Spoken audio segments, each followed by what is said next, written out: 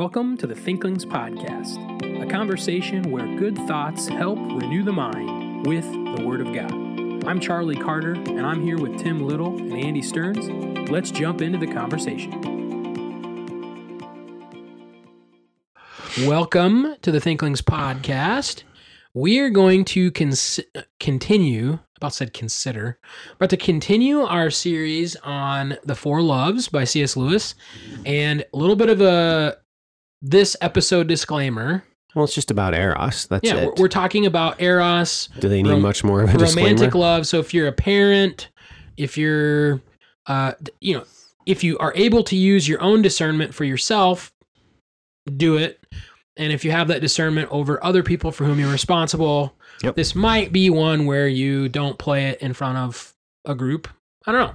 So we don't have any specific plans. Well, we haven't recorded it yet either, so we'll see how it develops. Generally, these episodes, when I talk about it, at least can usually stay pretty tame, mature. But we'll anyway, see how it goes. Want you to know that beforehand. We're dealing with Lewis too. With that being said, we have some Thinklings business to tend to. Book and business. Let's talk about chapter 5 of The Four Loves. So we're talking about Eros, and the first thing that Lewis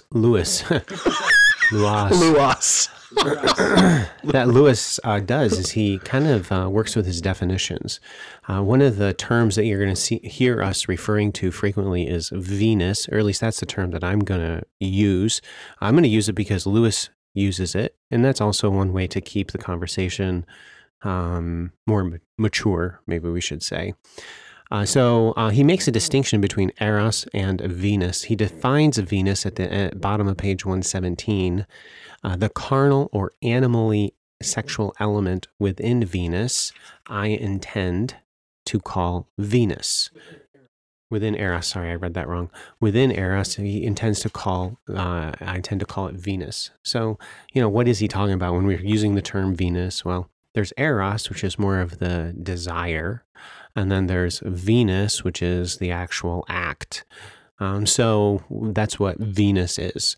What is this correlation between Eros and Venus? And he actually, Lewis starts out quite good, I think, in that he recognizes that the lack of Eros does not mean that Venus is sinful or wrong. I'm going to actually read a fair amount as we work through this chapter, and I'm going to be commenting on it and discussing it. I'll be connecting it to the Bible and the Song of Songs as we work through this chapter. Here we go, page 118. Sexuality may operate without Eros or as part of Eros. Let me hasten to add that I make the distinction simply in order to limit our inquiry and without any moral implications. Interesting, he says without moral implications right here because he brings up morality later on. But at this point, he's just trying to define things. And I also think funny, and this is the conversational tone of The Four Loves, he gets right into morality even in this paragraph, but we'll keep reading. I am not at all subscribing to the popular idea that it is the absence or presence of Eros which makes the sexual act impure or pure, degraded or fine, unlawful or lawful. So that's a big component of even a contemporary discussion of love and sexuality, the presence or absence of Eros. And he doesn't say that if Eros is gone, that Venus is thus bad or wicked. Yes. So just to clarify, yes, Eros is the love related to sexuality. Yes. But when he says Venus, if I'm understanding him, yeah, he's saying basically act of sex. Yes. Okay, thanks. Mm-hmm. So I'm going to continue reading now, but that is a big statement that he makes here, this distinction between Eros and Venus. The lack of Eros does not equal sinful or wrong Venus. Okay, continuing. If all who lay together without being in the state of Eros were abominable, we all come of tainted stock. In other words, people participate in Venus without eros on a regular basis. So that helps us even just with the definitions. Continuing to read, the times and places in which marriage depends on eros are in a small minority. Most of our ancestors were married off in early youth to partners chosen by their parents on grounds that had nothing to do with eros. In other words, they weren't in love. They married because their parents said to. They went to the act with no other fuel, so to speak, than plain animal desire. And they did right, honest Christian husbands and wives obeying their fathers and mothers, discharging to one another their marriage debt, and bringing up families in the fear of the Lord. So he actually is really hitting the nail on the head when it comes to this distinction between Eros and Venus. And we see this even within the Song of Songs. In Song 3, there's no Eros. Okay, the woman is loving her husband simply out of genuine, I would say, charity, agape love. It's genuine love that drives her to do what most women would just scoff at. So what he's communicating here, I think, can really help us in understanding this Eros and Venus component. And even within some conversations, some women really struggle because they feel like a hypocrite or they're sinning against their husbands because there's no Eros, but they can still offer Venus. And Eros is the desire for romantic love. Or they just have no Eros at all, but their husband, he's interested. Gotcha. Okay. And so they can offer to their husband the Venus, but there's nothing, and they feel like a hypocrite. But that's actually not a biblical category. And Lewis, I think, amazingly actually recognizes that, because within most of the marriage books, they confuse the two. Okay, no comment. I was about to make a comment and then realized, no, I'm never gonna make a comment. You can make comments.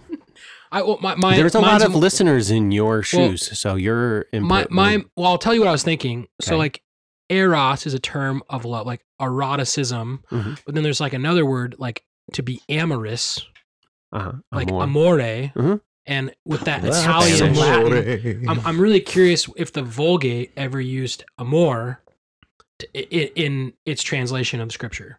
So like, if you get this idea of like, it would probably be a semantic category, like to be amorous would be like Eros, like you're getting in the sexual desire tone. Yeah. I'm just curious, which I don't have the language capabilities to know that, but I think with amore, isn't that when the moon hits your eye like a big pizza pie?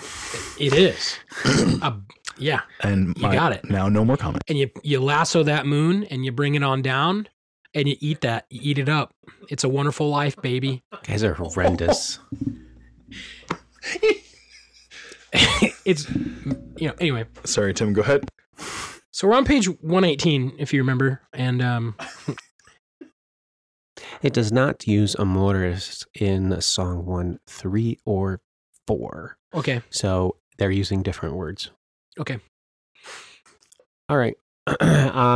So this was an important component to the discussion, and I was surprised to see this in Lewis. But with his medieval mindset, I think that it helped him to get closer to the truth. Okay, so with that, let's continue to think. We're going to continue to develop his thought here. Again, it's more of like a conversation, and I'm going to skip specific spots. Can I actually mention what I thought was a really interesting quote there? Okay. So I like you, caveat of like, I was definitely reading through this in heavy preparation of the previous chapter. My going through Eros, I'm looking forward to hearing Tim walk through this. So I'm looking to learn here. So I don't really have any specific thoughts. But in that big paragraph, the one you just read, right? The times and places in which marriage depends on Eros are in a small minority. I bracketed that and thought the same thing you did. I'm like, boom. And he explains it. Because marriages historically were not built on, do you have this erotic love for someone? But then on the next page is a really interesting quote. It has not pleased God that the distinction between sin and duty should turn on fine feelings. Right. So now what is he defining Eros as when you add that statement? It's like a particular emotion, Right. The feelings. and that God is not pleased with the idea that we would say your act turns on this really particular desire, and whether you have it or not would decide if it's, am I doing it out of duty? Am I doing it out of the desire, whether you have it or not? Like you're not helping God out here to make these like rigid categories. And that's kind of how I took it. But I was going to just ask, what did you think of that phrase? Well, I highlighted it more from the correlation between eros and fine feelings, because he's actually giving us a definition of eros. Oh, Because it should not turn on fine feelings. It has not pleased God that the distinction between a sin and a duty should turn on fine feelings. so yeah, it's like the duty and the sin would both be referring to the same act, Mhm. but one would be a sin and one would be a duty based on like the presence of the feeling. So like if I have the eros, Mhm. it is not a sin. But if I do it out of duty without the desire, Mhm. like it is a sin. No, it's not. Is that what he's getting at there? Yeah, I think so. Okay. I bracketed that and I was like, I don't really know where I'm at here, which should 'Cause mean no comments. The sentence before it is talking about adultery. Yeah. It may involve breaking a wife's heart, deceiving a husband, betraying a friend. Okay, so what do you have there? That's actually eros. What's eros doing? It's driving somebody to sin. So it is not as if the pleased act God. was dependent and precursored by the feeling. Right. Yeah. So he's making a distinction between Venus and Eros, and how Eros is actually led to sin. But then you have these marriages that were arranged where there is no Eros. Hey, I'm But here there's Venus and representing all there's- the single listeners. That's it. You keep it up. All the single listeners. All the single listeners. Okay, so moving on, sexual desire without Eros wants it, the thing in itself. So what is he doing now? So in page 121, he starts to define what Eros is, and he makes a distinction between Eros and Venus in the definition of Eros. So it begins at the bottom of page 120. He has this statement: sexual desire without Eros wants it, and he puts it in italics. The thing in itself. See, it wants Venus. It wants Venus for Venus's sake. But what does Eros want? Eros wants the beloved. Okay, the Eros actually wants the person. And this is, again, in Lewis's day, he even understood this distinction, which has just been compounded with pornography in our culture, within pornographic culture, and then even many men, which, by the way, this whole chapter on Eros is really presented from like a masculine perspective. So if it seems one-sided, that's because really it is. In fact, some would say that that's one of the downfalls of the chapter. But he then uses an illustration of a man wanting a woman. And he says, well, strictly speaking, a woman is just what he does not want. He wants a pleasure for which a woman happens to be the necessary piece of apparatus. Okay? And so he doesn't want a woman. He wants what the woman can give him. He wants the thing in itself. And that's what pornography does. There's really no connection to the woman, the beloved. There is no beloved.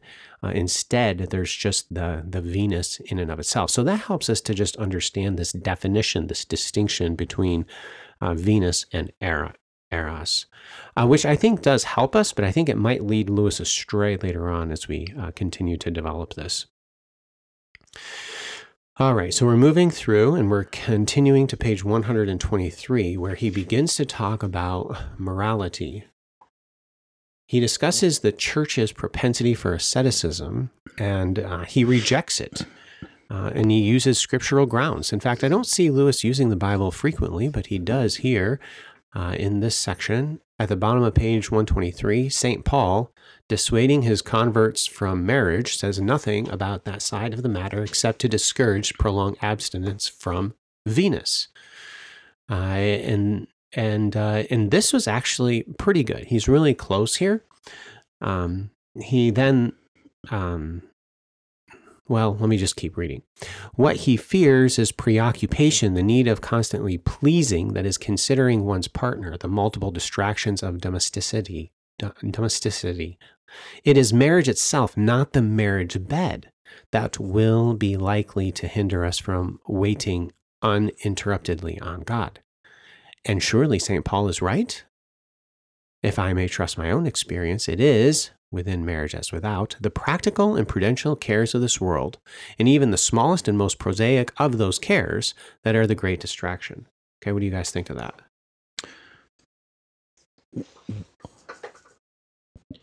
No comment. Yeah, It's New Testament. What do you mean? It's just 1 No. Corinthians 7. How can you have I'm actually no doing some comment? study on this right now. So like writing this article about like Singleness. singleness and thinking that through. And it's really not a 1 Corinthians 7 thing, what I'm focusing on, but that is a relevant passage to look at. So I would just say, how do you?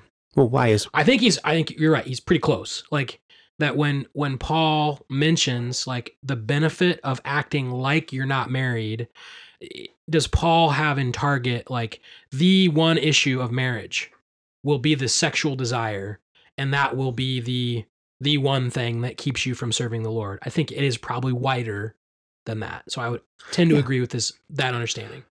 The text, I think, really is highlighting not sex as much as the affairs and the cares of this world. Like the responsibility side responsibilities, of it. Okay, of having a wife and children and material wealth, which you will have to, I mean, I'm not talking about like being rich. I'm just talking about you're going to have stuff like a house. Household management. Yeah, household management. Yeah. All of that kind of stuff is what Paul's talking about, which is why he says, hey, you should be single, and then you can devote yourself completely to the Lord.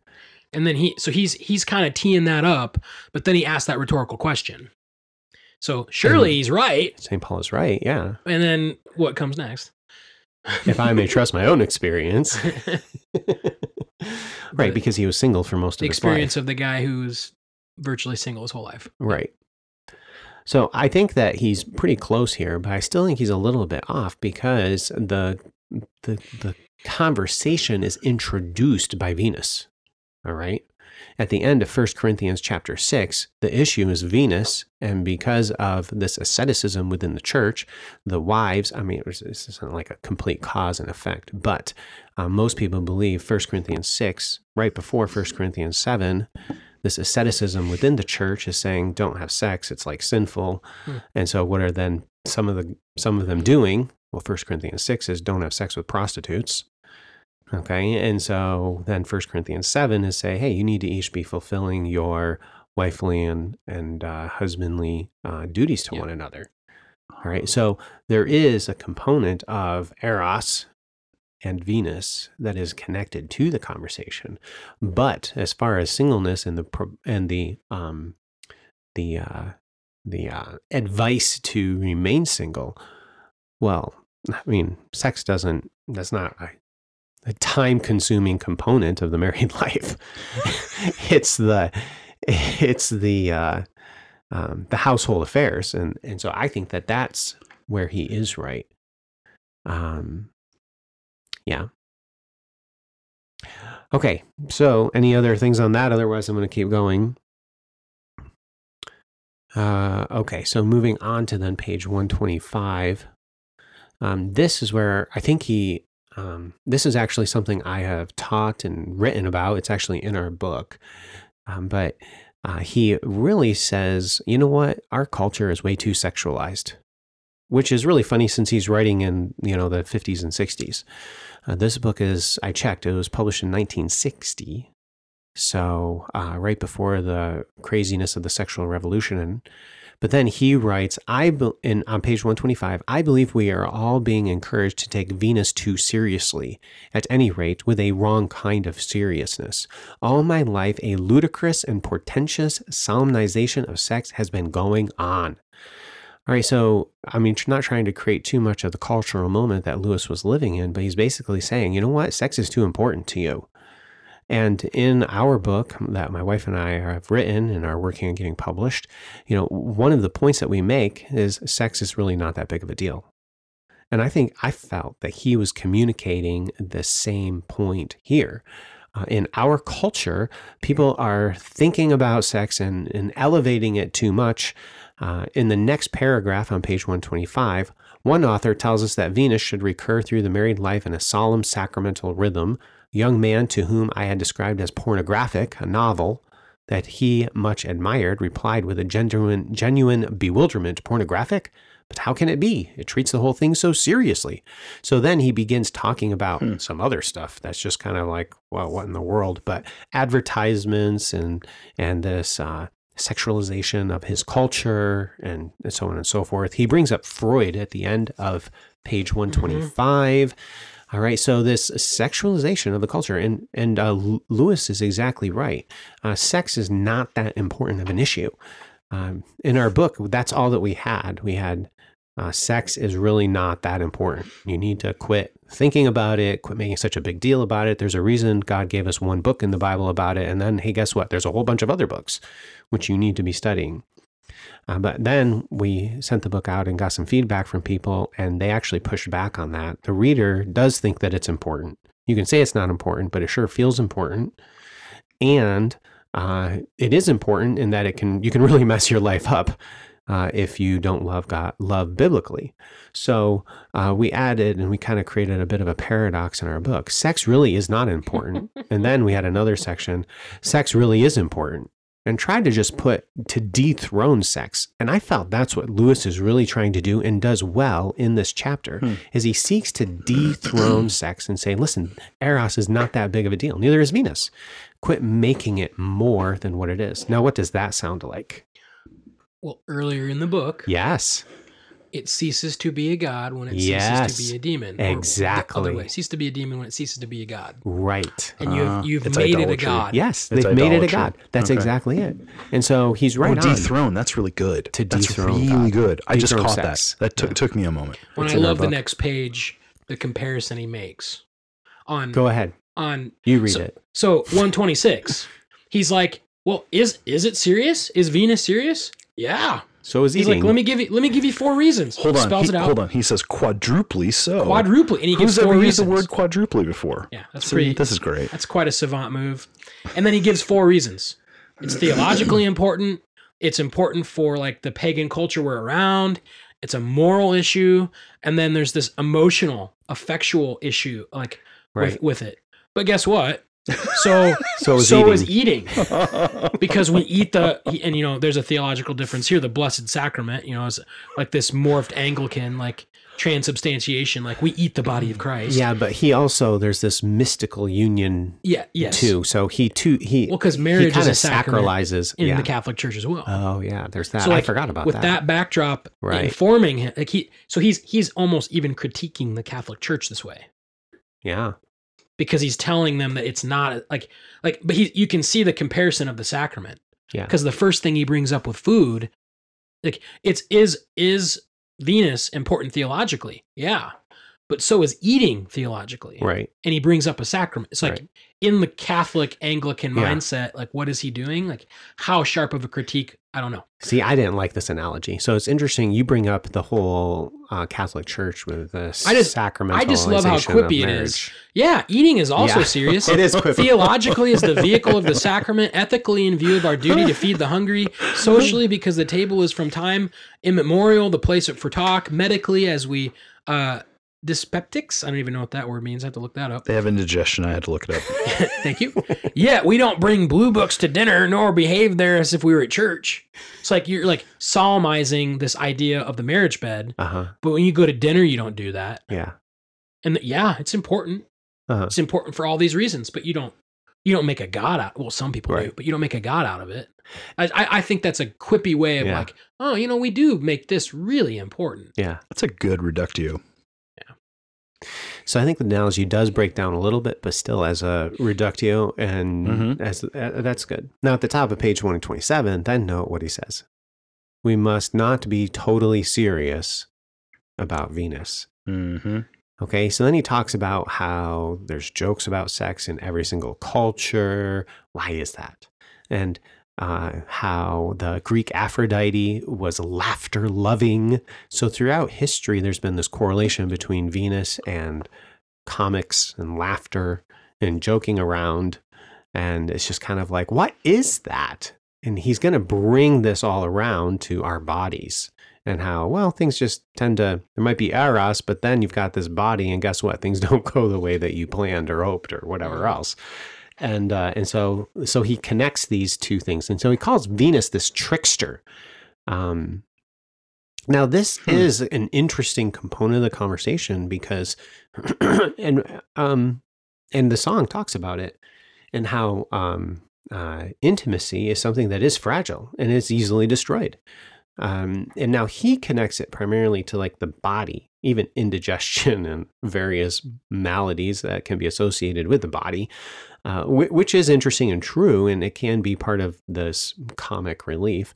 But at the same time, there are other things that make intimacy very fragile, and that things Eros might be stirring within a married couple, okay, and it's going in a specific direction, and then all of a sudden something happens. And whether it's the indigestion or the something physical that's associated, those little foxes, that's right, or it's something that's sinful. So he kind of catches on this idea, but I don't think he takes the idea far enough. And so we're going to talk about that a little bit more. All right, so I'm just going to read this. Lewis states, "For I can hardly help regarding Venus as one of God's jokes." 128. Is that where I'm at? Yep. As one of God's jokes.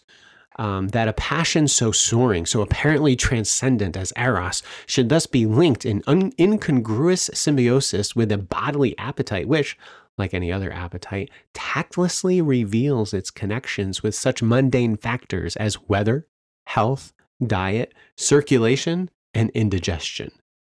In Eros, at times, we seem to be flying. Venus gives us the sudden twitch that reminds us that we are really captive balloons.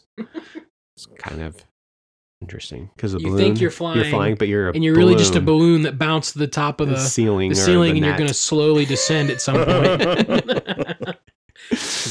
Oh, anyway, so I thought that was interesting, and he's going to continue to develop this for a little ways, and I'm going to keep going on it. Well, and just I think in this one, it's very easy to see the connection he was trying to make in the introduction. Yeah. So, what is the difference between drinking a glass of water and enjoying a great smell? When you're thirsty, you drink the glass of water, you're no longer thirsty. So someone really wants Venus. And they get it, and they're no longer thirsty. And he is separating that from a love of the person. That after the act, the love shouldn't be gone. Correct? And the illustration used at the beginning of this chapter is you don't keep the carton after you smoke all the cigarettes. That's it. You saw that part. Yeah, and I was like, whoa, that's... So like there's a love of the beloved. There's an appreciation of the person. And then there's the one that's that wants different a woman. than the need. Yep. So just whether or not I've specifically pinned it correctly, I think that undercurrent is happening here. Like he's looking at this issue of Eros and Venus in that current of chapter 2. Yes. Okay. I can agree to that. Yeah. So then on page 127, man has held 3 views of his body, and he goes through these 3 different views. Thirdly, we have the view that St. Francis expressed by calling his body. Did you say 127? 129. I'm sorry. My bad. It's okay. Okay. So 3 views of his body. And the third view, St. Francis expressed by calling his body brother ass. Like, what in the world is he talking about here? And then he states, ass is exquisitely right because no one in his senses can either revere or hate a donkey. It is a useful, sturdy, lazy, obstinate, patient, lovable, and infuriating beast. And he equates basically our bodies with donkeys because they are necessary and useful, but they kind of do their own thing every once in a while. So at the top of page 130, there's no living with it till we recognize that one of its functions in our lives is to play the part of buffoon. And so then he starts using this buffoonery terminology, which is really kind of funny, and how this buffoonery component of love and Venus mixes together with this Eros to create a bit of a mess. And he connects this to the seriousness of Venus and the trickster and jokery component of it. All right, are you following? So this whole body, Venus, things mess up, and Eros is destroyed or messed up. So it's an interesting connection that he puts all together. In the middle of page 130, he states, lovers, unless their love is very short-lived, again and again feel an element not only of comedy, not only of play, but even of buffoonery in the body's expression of eros. I thought that was an interesting component, and I wonder if Lewis is not being affected even by his own life and his own life circumstances, because he was single for most of his adult life. He married older in life to a woman who was she was in the hospital. Mm-hmm. And so this whole buffoonery component of eros and love is actually something that there are tons of marriage books about, because it's a regular issue. So there's truth to what he has to say here. But within these marriage books, if you, what I've noticed again and again is that the buffoonery component diminishes as a couple grows closer. And the reason for that is because their love is getting deeper. In fact, most marriage books say that the best intimacy is not until a couple's been married for like 10 to 15 years. Well, there's a reason for that. There's practice that's been involved, plus there's been some awkward situations, the buffoonery, all right? And the couple has learned. You mean balloonery? Either works. Anyway, and I find that as a point that I wanted to at least bring it up. I mean, Lewis was not married for that long, but you can work through those kinds of issues, the buffoonery component of intimacy. In fact, the song encourages couples to pursue after it. That's what you see in Song 5, 6, and 7, where there's some problems and the couple has to work through those problems. And then the beauty that's created after the couple does work through it, the buffoonery can diminish. And maybe it doesn't go away completely, but it at least gets a whole lot smaller. And Lewis, in his life circumstances, he wasn't married for a very long period of time. And furthermore, he was married to somebody who was, they got married in the hospital, didn't they? I think they did. If I remember correctly, she was hospitalized and dying. I'd have to look that up. So, I can confirm that. So this whole buffoonery thing I thought was something that I would at least highlight, in that he's really only presenting, say, a beginning relationship.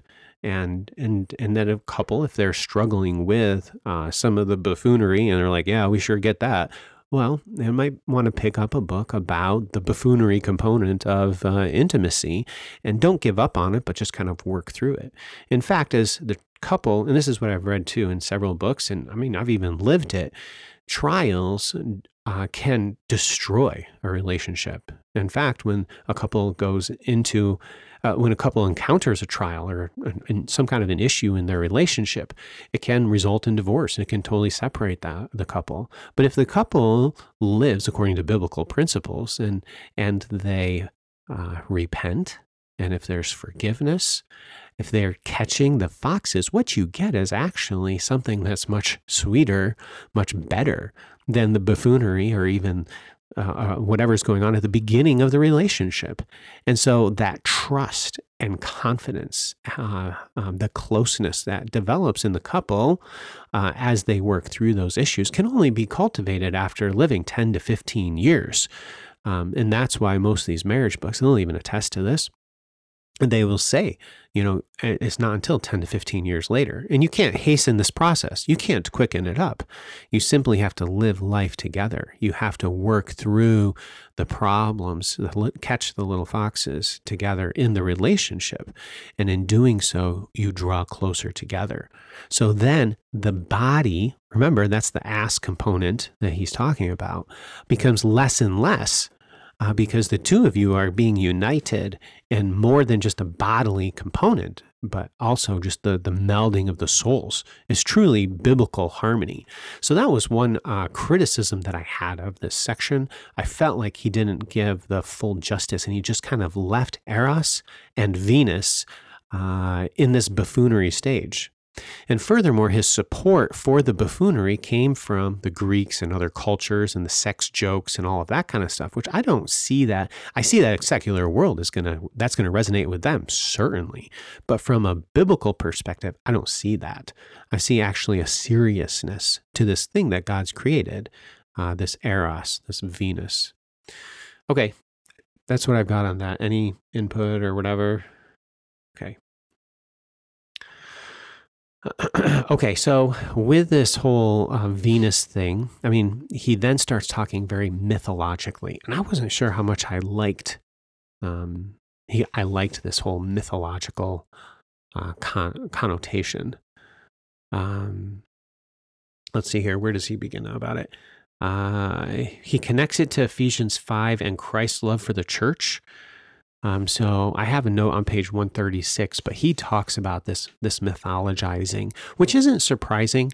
We see this, in fact, here we go. On page 134, the Sky Father himself is only a pagan dream of one far greater than Zeus and far more masculine than the male. And a mortal man is not even the Sky Father and cannot really wear his crown. So you have Sky Father, that's the man, and then you have Earth Woman, the earth is the woman. And so you have these two, Sky Father and then the Earth Woman. And this is this whole mythological language, which, I don't know, maybe you could do it a little bit, but it definitely breaks down. And I don't like how it sacralizes Venus. So within the Song of Songs, you have the man, and he is described as the king. Interesting. That's kind of like the guy that's in charge. The man is the king and the woman is the queen. And within every household, that's what you have. He is the king of the household and she is the queen of the household. If we wanted to use president and vice president or something along that, that's fine, whatever. The point is just that within this marital union, you have these two people who are supreme. And so he makes this connection, and then he applies it to the church on page 135. The husband is the head of the wife, just insofar as he is to her what Christ is to the church.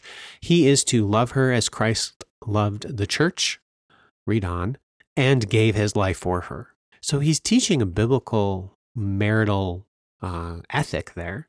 Headship is in an act of service to one's wife. And there were some interesting connections that he made here, but I still just am not really sure if I like this whole mythologizing. I wouldn't say that Ephesians 5 is mythologizing marriage. I would say it's analogizing it. It's creating an illustration of Christ in the church. And we see that analogy throughout Scripture.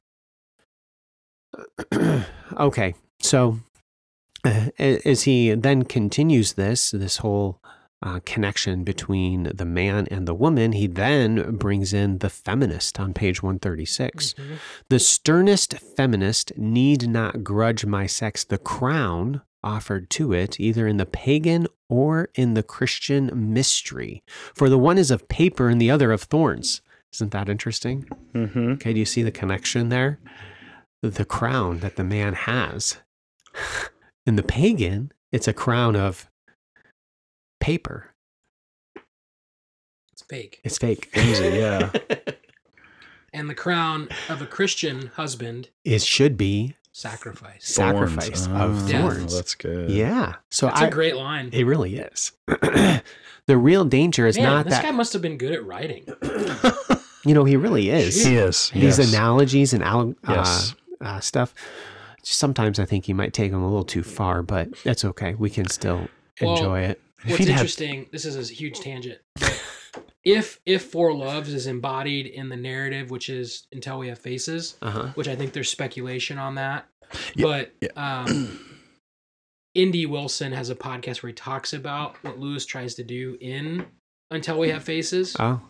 And it's like, this is what he wanted to do, and he went way too far with it. So it's just funny that as you're reading this chapter, you're like, yeah, he's kind of got some nice things, Uh-huh. but then he's just going way too Too far with it. And Wilson's attempt is like it got away from him. Yeah. Like it became a beast, and he couldn't control it Yeah. anymore.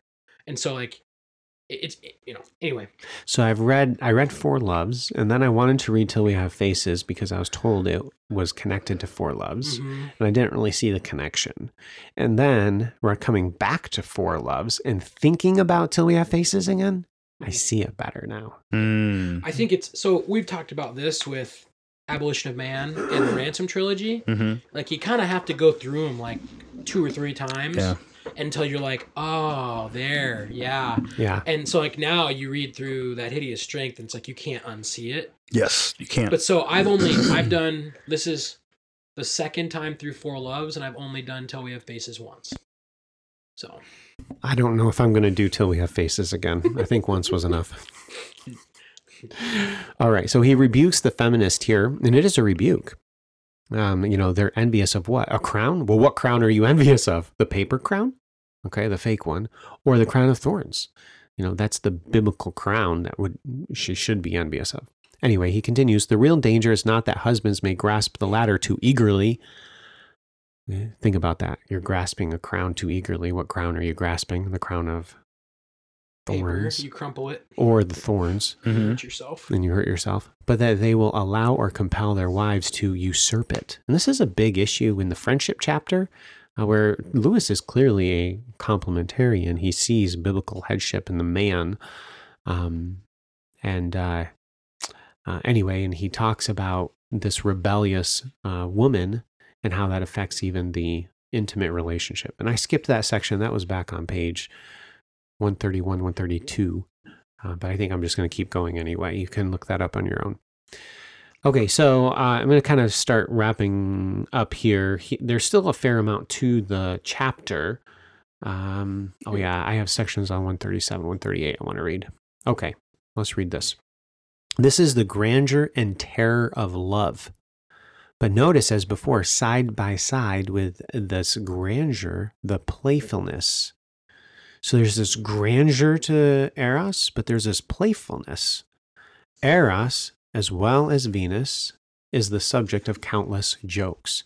And even when the circumstances of the two lovers are so tragic that no bystander could keep back his tears, they themselves, in want, in hospital wards, on visitors' days in jail, will sometimes be surprised by a merriment which strikes the onlooker, but not them, as unbearably pathetic.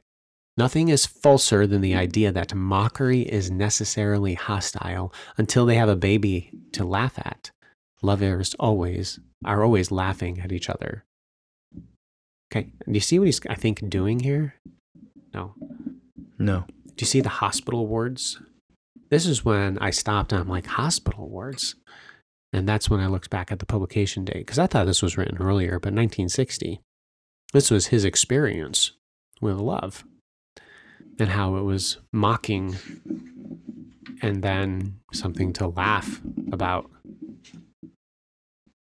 It's not something that they could really experience at least a whole lot, or the buffoonery. I was looking that up. I couldn't find if that was the case or not. So it is in the grandeur of Eros that the seeds of danger are concealed. Here it is. He has spoken like a god. His total commitment, his reckless disregard of happiness, his transcendence of self-regard sound like a message from the eternal world. And yet it cannot, just as it stands, be the voice of God himself. What page was that on? That's page 138. So we're at the bottom. In the middle. It's the little paragraph right in the middle of 138. And I think he's really highlighting it because he's seeking to dethrone it. Is it interesting to you that he depicts, so he's in this discussion of like this complementarian idea. Yeah. And Eros is the man and Venus is the woman. He says he, referring to Eros, and we know that Venus is the woman. I don't know I don't think that's, I mean, the chapter's written from a masculine perspective. Like the act of Venus is submitted to the desire of love. I think that the eros can be on either side of that equation, Sure. though. So I don't know if It's that's interesting that he that's starts what he's calling doing it a there. he, though.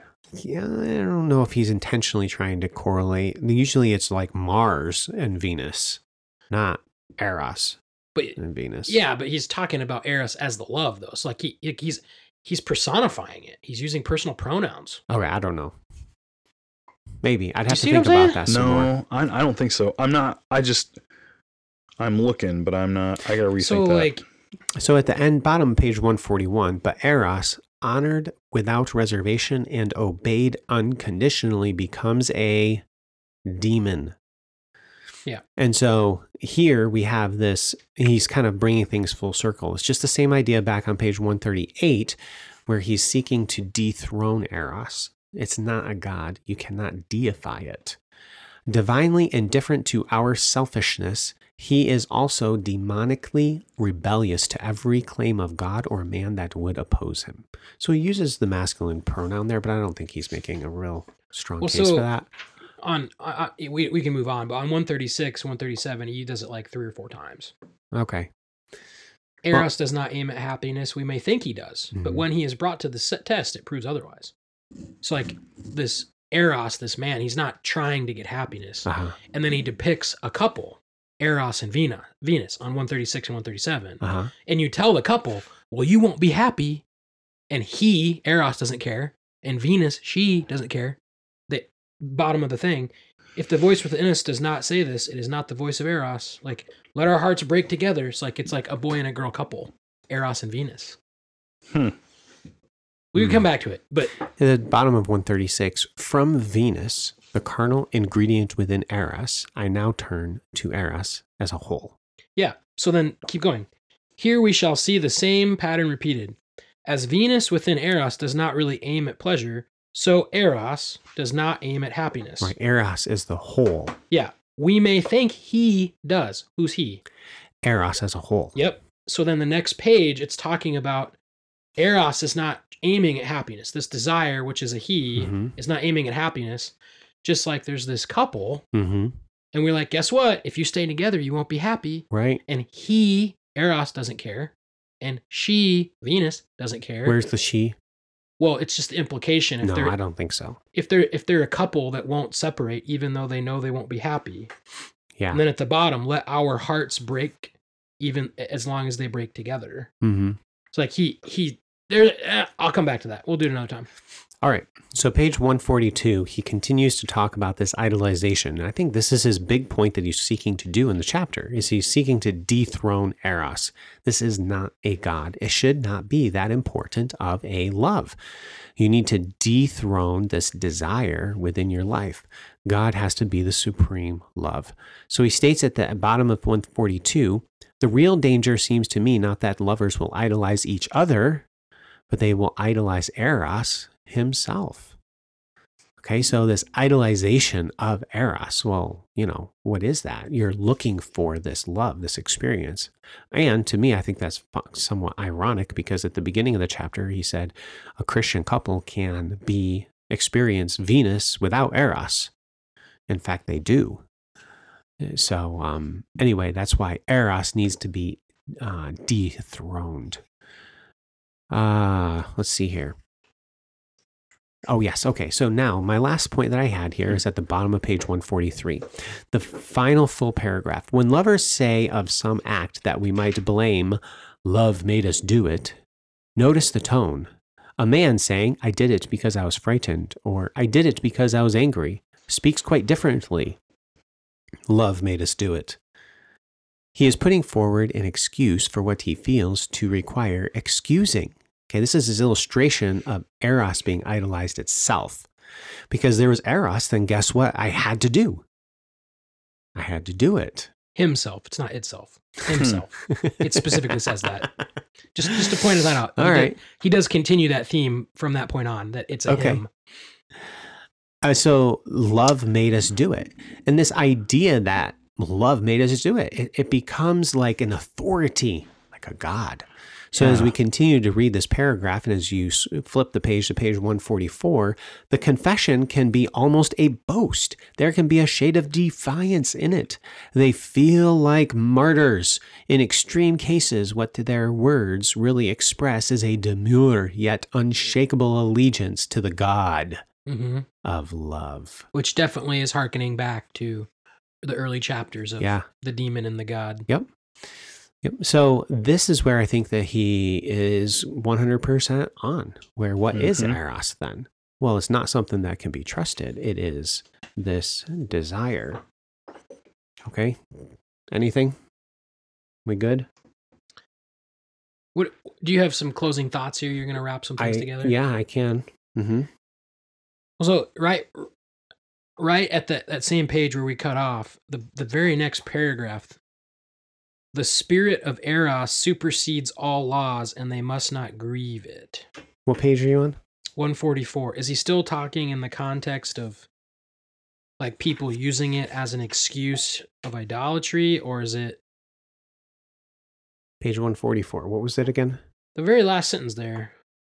In So Can you after read it that, again? it's New Testament. It's like this whole like I'm not sure where you're at. What is this? 144. Yeah. So like after that, the bottom of the page, after that, it's New Testament begins. Oh, here we They are. are now under a new law, under what corresponds in this religion to grace. They are new creatures. The spirit of Eros supersedes all laws, and they must not grieve it. Oh yeah, and that's the psychology of the person that said, "Love made us do it."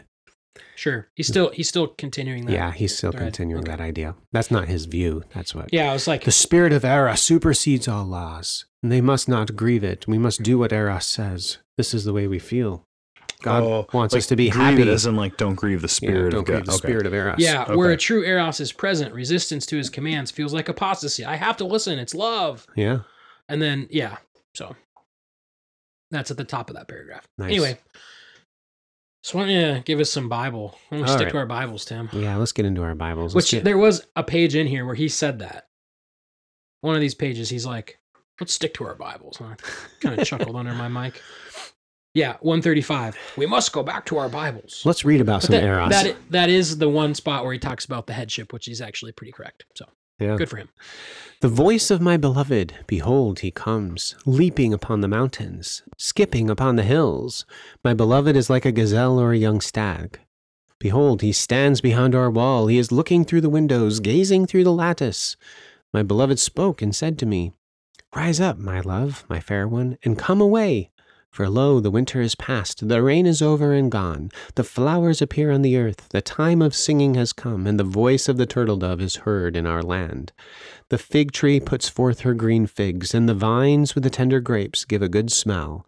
Rise up, my love, my fair one, and come away. Okay, so what do you have here in Song 2, 8 through 13? You have Eros. The man is likened to a gazelle. And just like we have in Iowa, a time of the year, it's called the rut, when the white-tailed deer have something on their minds. So also, certain times of the year, the gazelle has something on its mind. And in Song 2:8, the gazelle, the man, has something on his mind, and he exhorts, though his wife, Rise up, my love, my fair one, and come away. What do we have here? We have Eros. And so what is the result, though, for this desire? In verse 14, the man, the husband, he emphasizes his desire even more. O my dove, in the clefts of the rock, in the secret places of the cliff, let me see your face. Let me hear your voice, for your voice is sweet and your face is lovely. Notice that this is Eros. This is not just Venus. Because there's his love, his beloved. What does he connect her identity to? It is her face, her voice. She is a person. So this is where Lewis was correct in that biblical love. It's the love of the person, of which this intimacy, the conclusion of this closeness, would simply be the Venus. However, within this erotic section, there's an issue. And in verse 15, it states, "Catch us the foxes, the little foxes that spoil the vines, for our vines have tender grapes." The fragility, the fragileness of love, and how foxes have spoiled the vines. So what do you do when Eros is calling, but to one's spouse, Eros is not calling? Because that's not what's going on in verse 15. And then what is the conclusion to the matter? Well, it does resolve well, but biblical love is not about what you desire. It is not just listening to the call of Eros, but it is listening to one's spouse. It is by putting on the crown of thorns and ruling with selfless sacrifice. And what is that? That is to seize the foxes. Despite the calling of Eros, you refuse the call of Eros, and you take up the crown of thorns and you catch the foxes. That's what the Bible teaches. In this section, it continues in Song 3, 1 through 4, but then it flips the gender. "By night on my bed, I sought the one I love. I sought him, but did not find him. I will rise now," I said, "and go about the city, in the streets and in the squares. I will seek the one whom my soul loves. I sought him, but I did not find him." So here we have the woman, and what is she doing? Is she listening to the call of Eros? I think not. She is seeking the one whom she loves, and it is the one whom her soul loves. It is not Eros that drives her out onto the city streets at night. Love made her do it? I don't think so. I think love, not an Eros kind of love, more of an agape kind of love, makes her do it, makes her go out on the city streets, which would be a dangerous place, a place where her husband shouldn't be, but she goes after him.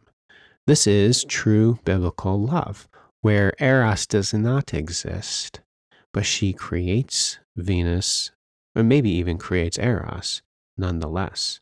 In verse 3, "The watchmen who go about the city found me. I said, 'Have you seen the one I love?' Scarcely had I passed by them when I found the one whom my soul loves. I seized him and would not let him go until I had brought him to the house of my mother and into the chamber of her who conceived me."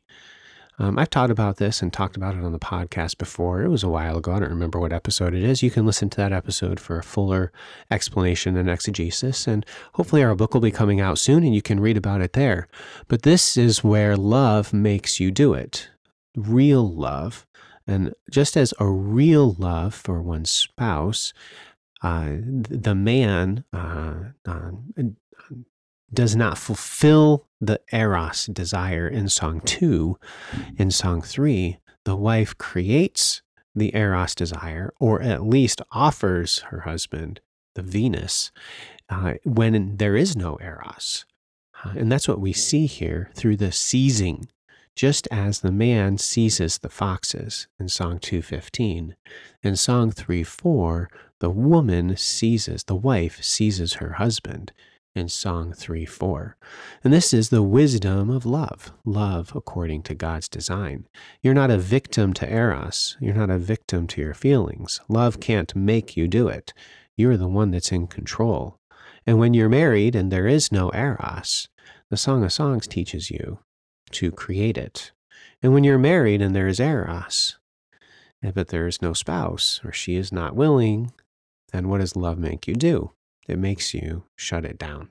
This is the exhortation from the Bible, which is pretty similar to what Lewis is saying. Eros is not a god. Dethrone the god of sex, the god of Eros in your life.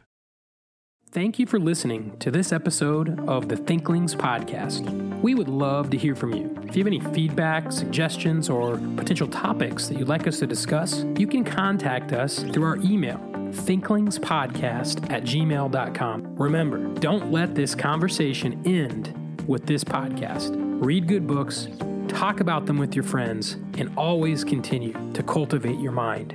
See you next time on the Thinklings Podcast.